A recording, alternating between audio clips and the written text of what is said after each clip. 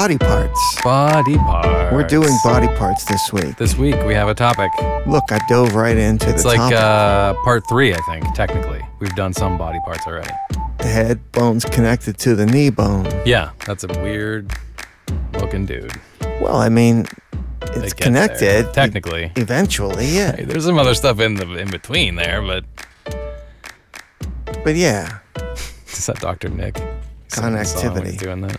No, yeah. Oh, what's that? Gross. Blood. That's not Dr. Nick's voice at No, all. that was like a Dracula or something. Yeah, what the hell? Yes. Count Chocula. Count So- Chocula. So yeah, the stuff, the body parts, we're back, and gee, it's still raining. Yeah, But It you know, is. we're in Pittsburgh. it rains sometimes. It rains sometimes.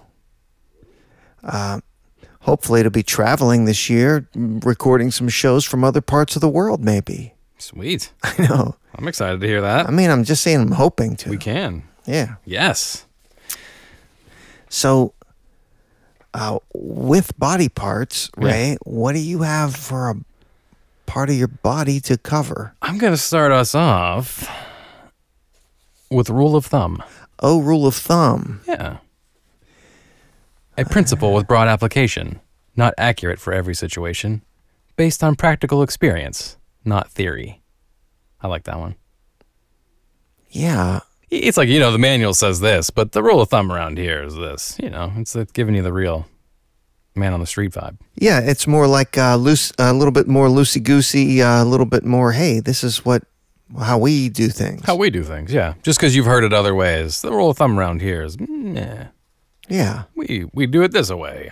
This phrase has been in circulation since the 1600s.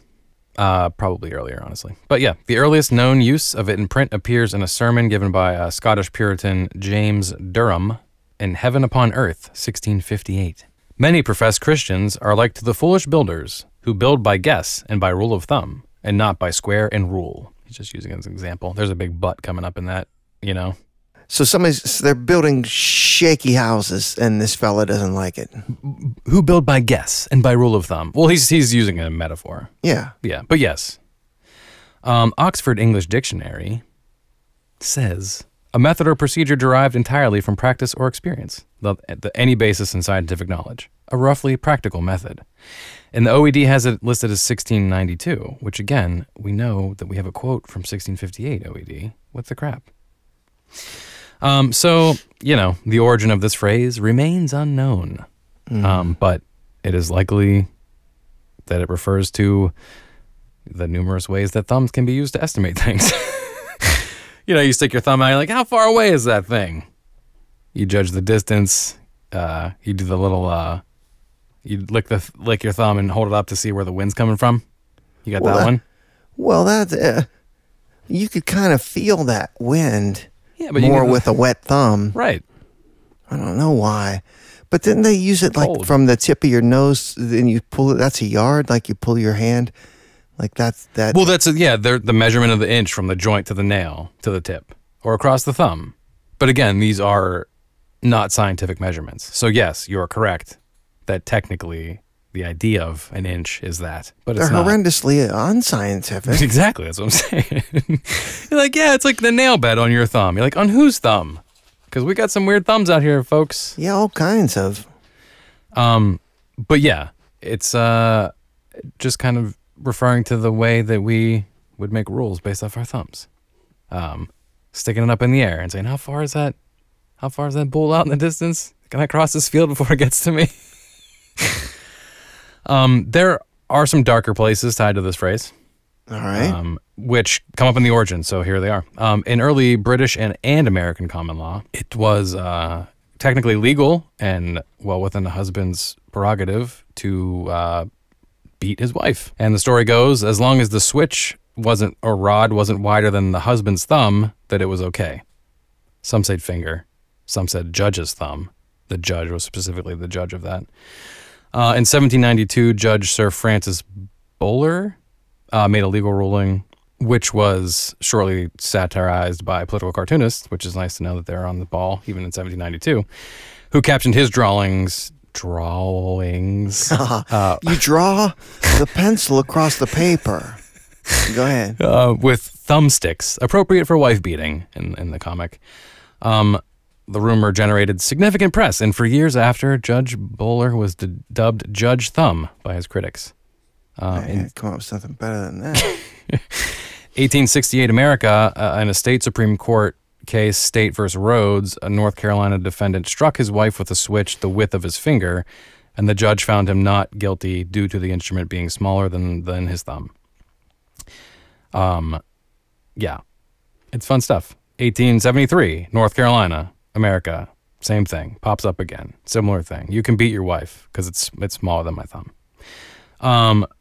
But despite all that horribleness, most lexicographers agree that the rule of thumb originates just from the old measuring practices rather than these court rulings, which were real. I mean, these court rulings are real. Like, they're not made up, fabricated. Like, this stuff did happen, but the origin of it predates these, as we saw in 1658. Right. But we go through that history of the phrase. I mean, the thumb you'd employ it. You'd have all kind of uses. Right. It's right there on your hands. Yeah, we didn't have anything else. No. Right. It all adds up. Yeah. The Germans have a similar phrase to indicate a rough approximation. Pi mal Daumen, which I pronounce like a terrible person probably, which translates to pi, the number pi, times thumb, 3.14. The shorter version of pi being the imprecise way to measure the whole thing. So they have a Pi mal Daumen, pi times thumb, is their rule of thumb. Sure. Because you can't get anything from that. Multiply 3.14 by what? A thumb? There's no number there. Well,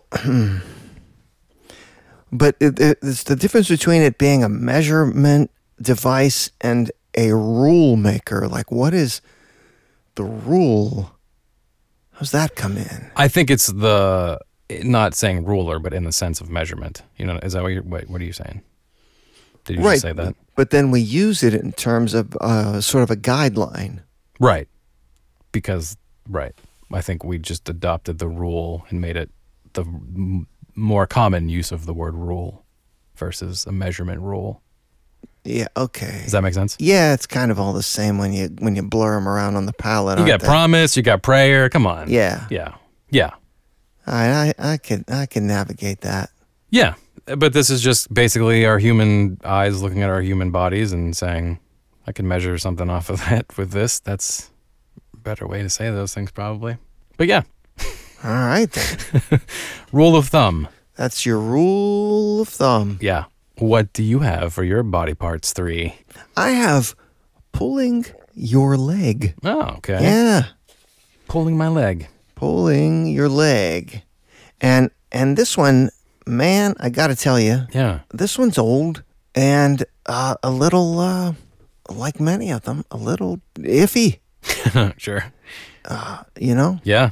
No, they'll get dark on you. Well, I'm not saying the dark that way as much as just not as solid as you'd love. But gotcha. So we see it for the first time really in true actuality in 1883. There's a funny bit about this guy James Gallatin. A diary of his came out in 1914. Okay. But this James Gallatin was long dead and had lived and done his business. We grave robbed you, buddy. We got your diary.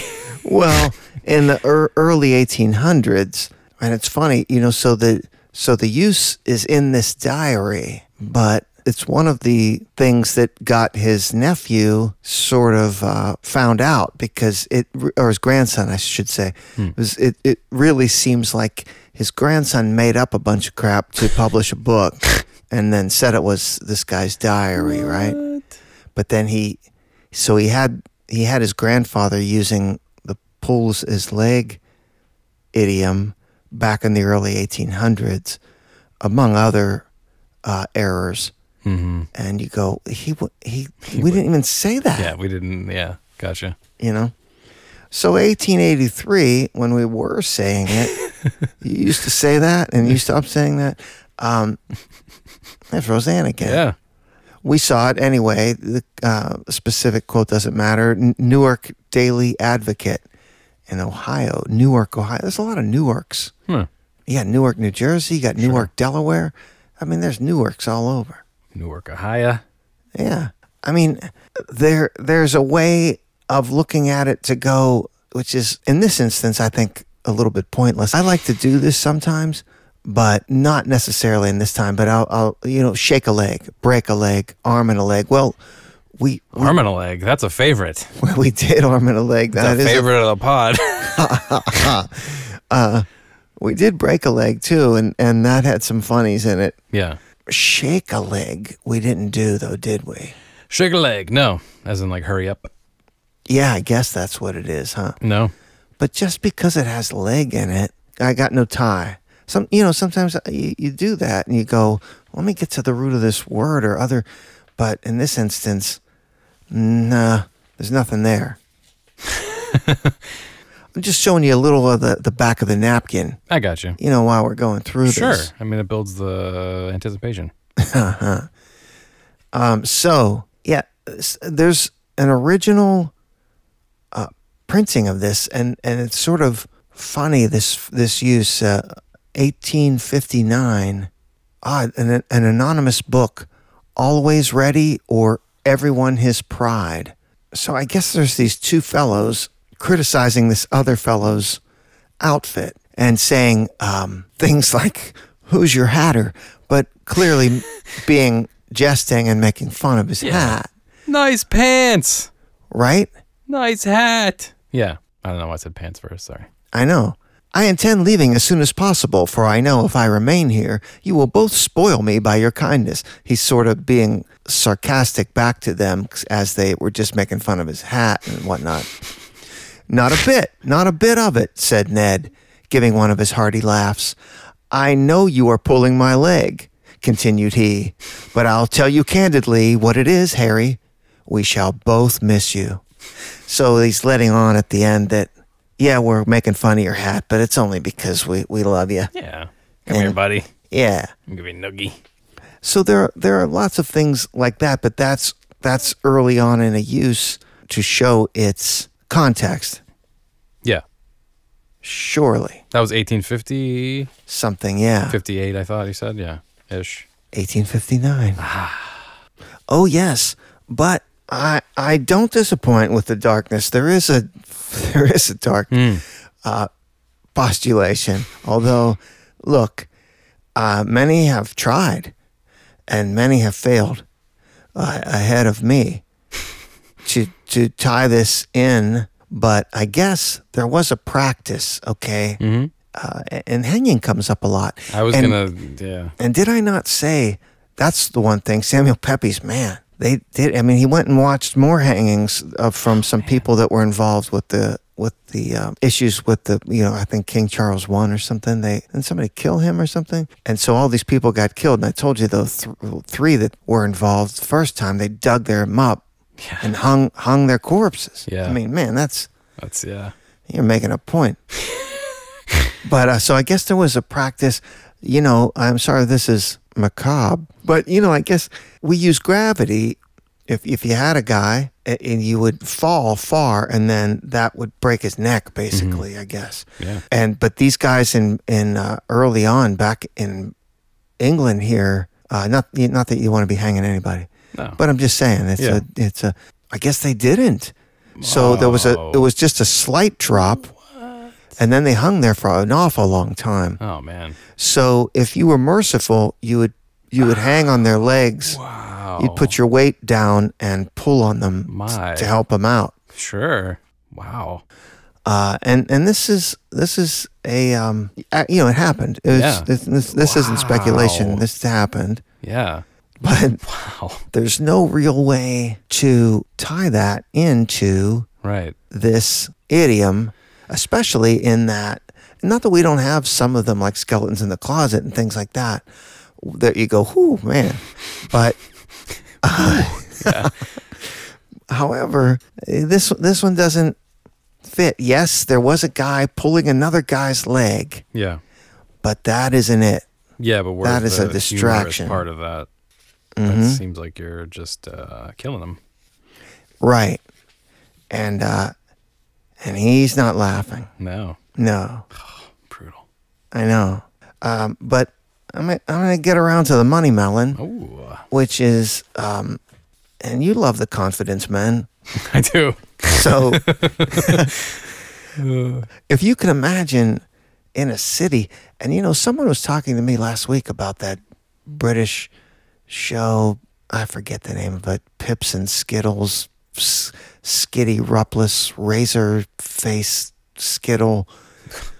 I forget what it is. There's some British Alrighty. period show. I watched a part of one episode once a year or so ago. I was like, this is not for me. I think the ladies like it. I think this main guy must be extremely handsome. I don't know.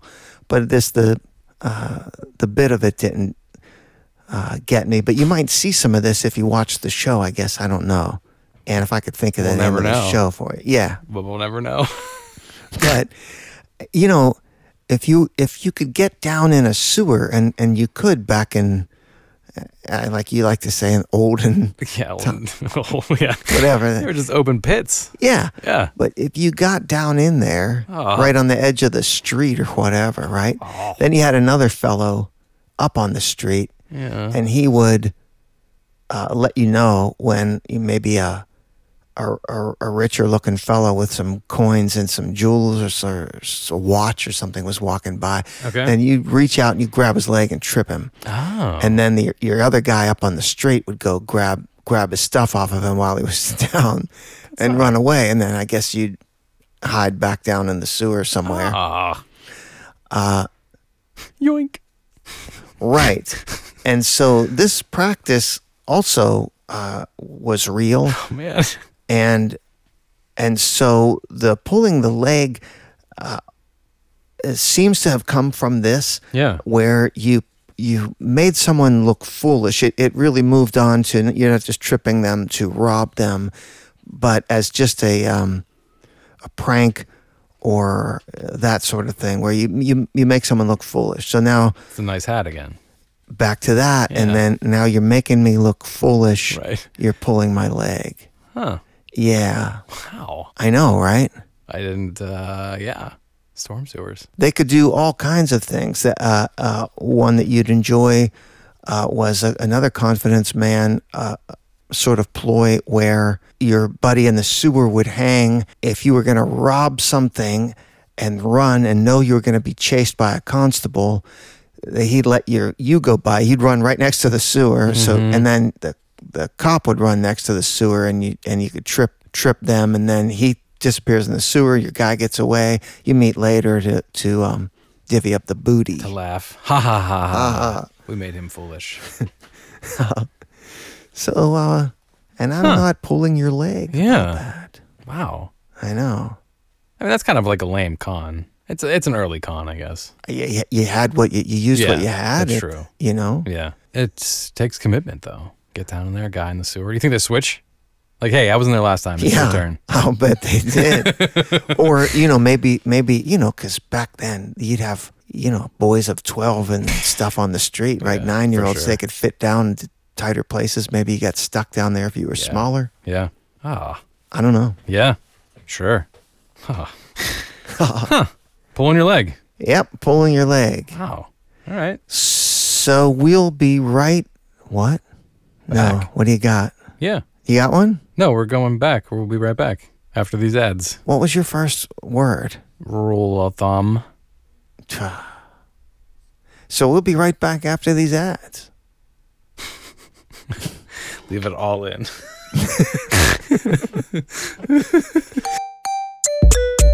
Allswell believes in the power of a good night's sleep for all. Their products feature innovative technology and unbelievable comfort and support without deflating your wallet. Combining the best of both worlds, the Allswell features hybrid mattress technology with memory foam and individually wrapped coils. For a winning blend of comfort and support, follow the link in the show notes for financing as low as 0%, a 100-night risk-free trial, free shipping and returns, and a 10-year limited warranty. Designed to make good sleep accessible to all. Real luxury, unreal prices. allswellhome.com. Whole 9 Yards is sponsored by the Roberto Clemente Museum.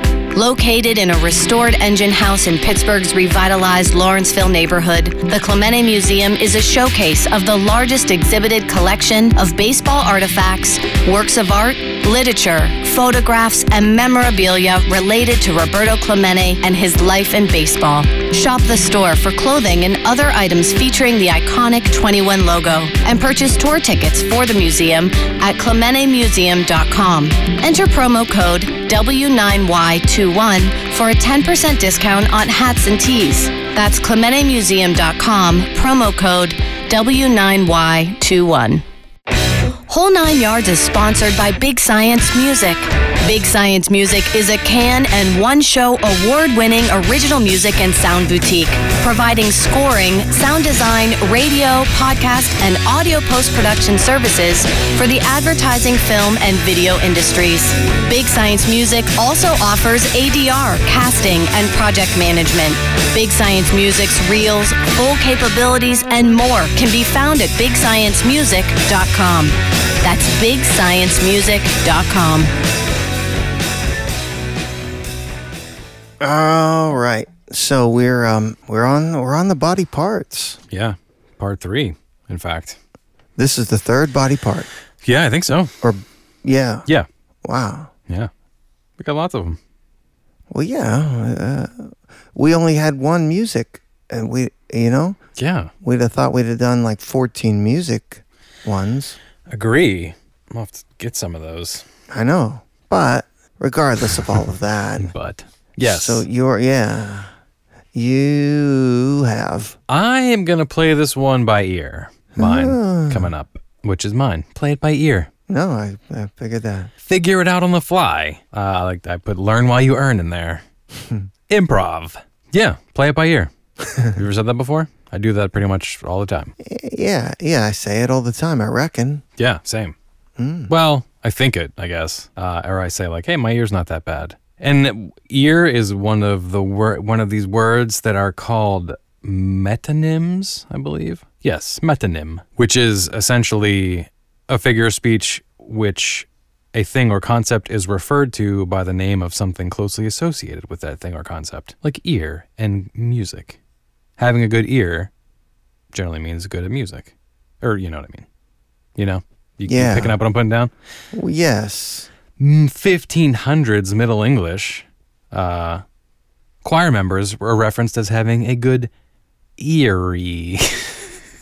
But ear, for real. Yeah, we've got quotes of that. The OED puts us at 1658 in a brief introduction to the skill of music by John Playford. To learn to play by rote or ear without book. Which I don't know about rote. Isn't that by like sheet music? No, it's a memory. Oh, right. Yeah. Yes. Okay. To learn to play by memory or ear without book. Yeah, I got you. Yes. Early use, 1839. Edinburgh Review is a review of Harriet Martineau novel Deerbrook. They're comparing Jane Austen with Harriet Martineau in this quote. Miss Austen is like one who plays by ear, while Miss Martineau understands the science. Miss Austen has it just goes on and compares the two. It's nice. But this is more... I'm bored with this. It's talking about Jane Austen's humor versus Martineau's philosophy and more like whatever technical standpoint. But still using it like one who plays by ear, not playing by ear. You know what I mean? They're using it as simile, not as an idiom. They're comparing her to a musician who would play by ear. You know what I mean? Yes. Yeah. And the figurative sense seems to come about in 1934 America, which I thought was pretty late. But the references around this context kind of seemingly relate to sports and mostly baseball. And I don't know, maybe that's just because that's where all the press was, you know? Yeah, we had another one recently came out of baseball that surprised me. This is a story about the proposed sale of the Brooklyn Dodgers in February 1934. Before going further in this direction, perhaps I can believe that awful suspense by stating that I am reliably informed today that the Brooklyn Dodgers, otherwise the Daffiness Boys, otherwise the young men who play by ear, are for sale. I guess the Dodgers weren't doing so well in 1934. Sounds like it. I bet you baseball people know that. Or sports folks, I bet you they know that. Another example from 1939 Hardy Boys mystery, The Twisted Claw. Frank and Joe are locked in a dark storeroom and can't get out. I guess we'll just have to wait until someone comes down again and then play it by ear, Joe muttered. And, this one is a mystery. Like we said, when you play music by ear, you're generally learning it on the fly. Well, the Hardy Boys can solve that mystery. Right. They told me that there isn't a mystery, in fact. That you're listening to music, you're good enough to play by ear. You can kind of pick it up on the fly without the aid of musical notation. Well, when someone opens that door to where they're trapped, they'll figure out whether to overtake that person or coax that person into letting them out. Right. They'll figure it out when they see what when they're presented. Yeah. With the opportunity to get out of that storeroom. Right. Yeah. They're going to improv it. They're going to wing it, which we did wing it for sure. Yes. And they were people in the wings reciting or telling people the lines of the play. And I think one of us said, is that where play it by ear comes from? Because it would make sense as well. I did not see that come up. Nothing. In this specifically. That Although gives me technically sadness. it would be literally a play by ear. Well, yeah. But no, this is just what's that? I mean, it's not, I guess it isn't literal because your ear isn't really playing it. Right. You don't strum the strings off of your ear, but you hear it, and then I know what that note is, and I will now play that note. Yeah. Right? It's that, but also that's that metonym where you can use ear to be in place of music. I mean, it's what you're saying still. I'm not disagreeing. Yes. Yeah, you could use it for being a good designer. You have a good eye. Good eye. Right. Exactly. Yeah. Good photographer. You got a good eye. Yeah, precisely. I never call a chef having a good tongue. You got a good tongue, buddy. You just don't say that. You got some, good taste, I guess. Yeah, but you got some good taste. Spatula hands. I'm just relating it to body parts. Yeah. Well, keep working on that. Got some good. That's what we have, huh? Yeah, play it by ear. I think it's probably most of what I do. Oh, yeah. Out there. Did you play your next one by ear? Well, the thing about my next one, Yeah. I have On the Arm. Nice. Now, for one thing, look, Ray, All right. you and I both know. So I love the movie Made. Yes. You know I'm going to bring it up. Gotta. And I love the movie Made. That's a Jon Favreau movie. That is, yes. With Vince Vaughn. Yeah. Now, anytime I bring that up to people, they go, "Oh, Swingers." And I say, yeah, but Swingers and Made came out at must have been near the same time. But everyone knows Swingers. Yeah. And nobody knows Made. I know. And I contend Made is the better movie. They're different movies. I hear you. I got my contention. Yeah. Contend away.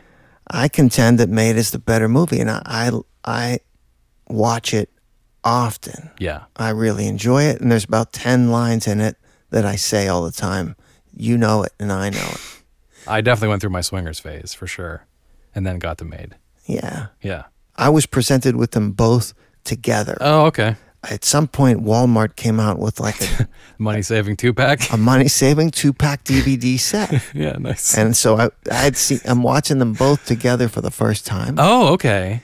And so I had no predetermined, nothing was set in there. That's cool. Nice. And I was like, no, Made. So anyhow, in Made, this is the first time I heard this phrase. I will agree with you. For me, yes. Right? So I think. Right?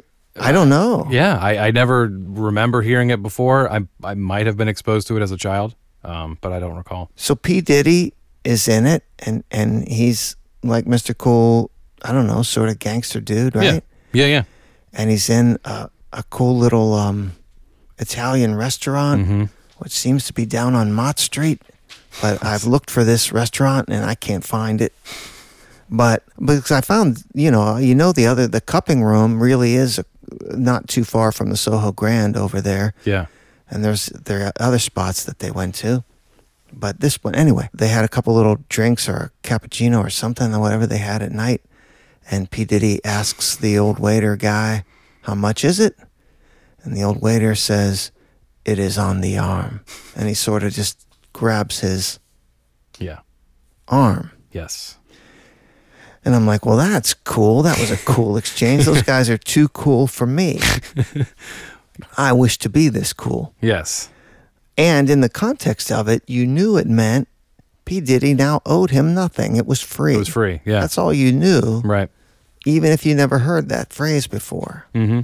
So I did my very best to dig in. Now, could I go, hopefully maybe, and do a follow-up sometime and go to Little Italy and then just stop older Italian people yeah, and ask them.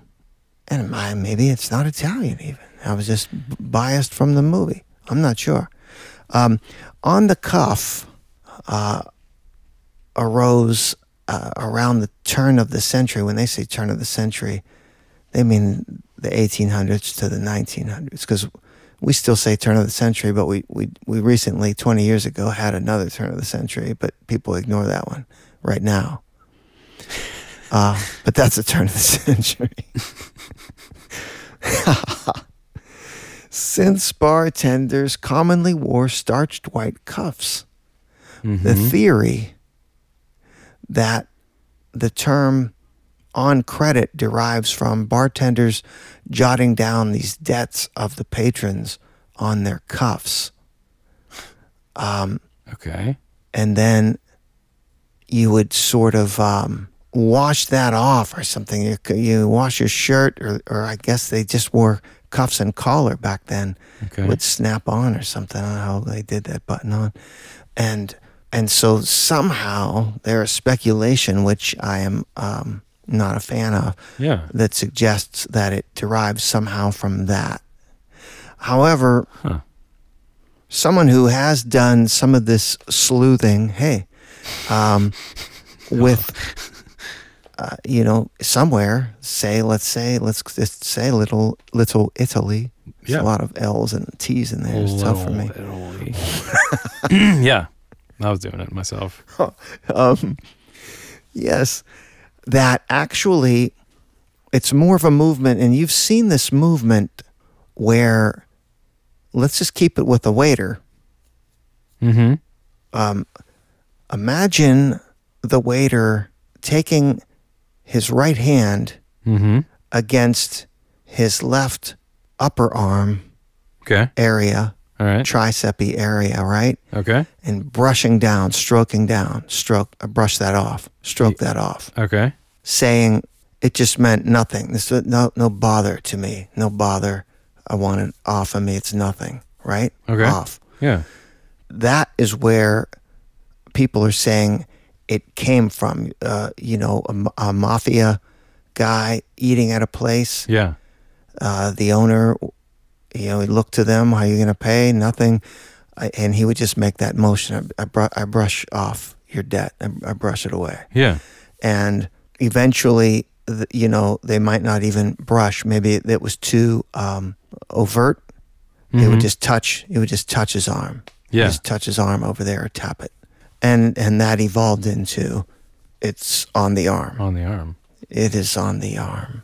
The old guy in Maid, though, he doesn't touch his upper arm, I think. He grabs his forearm and sort of moves it. Yeah. So it leaves me a little disturbed still, because he did it confidently, like he knew this move. Yeah. And he knew what it was. Yeah.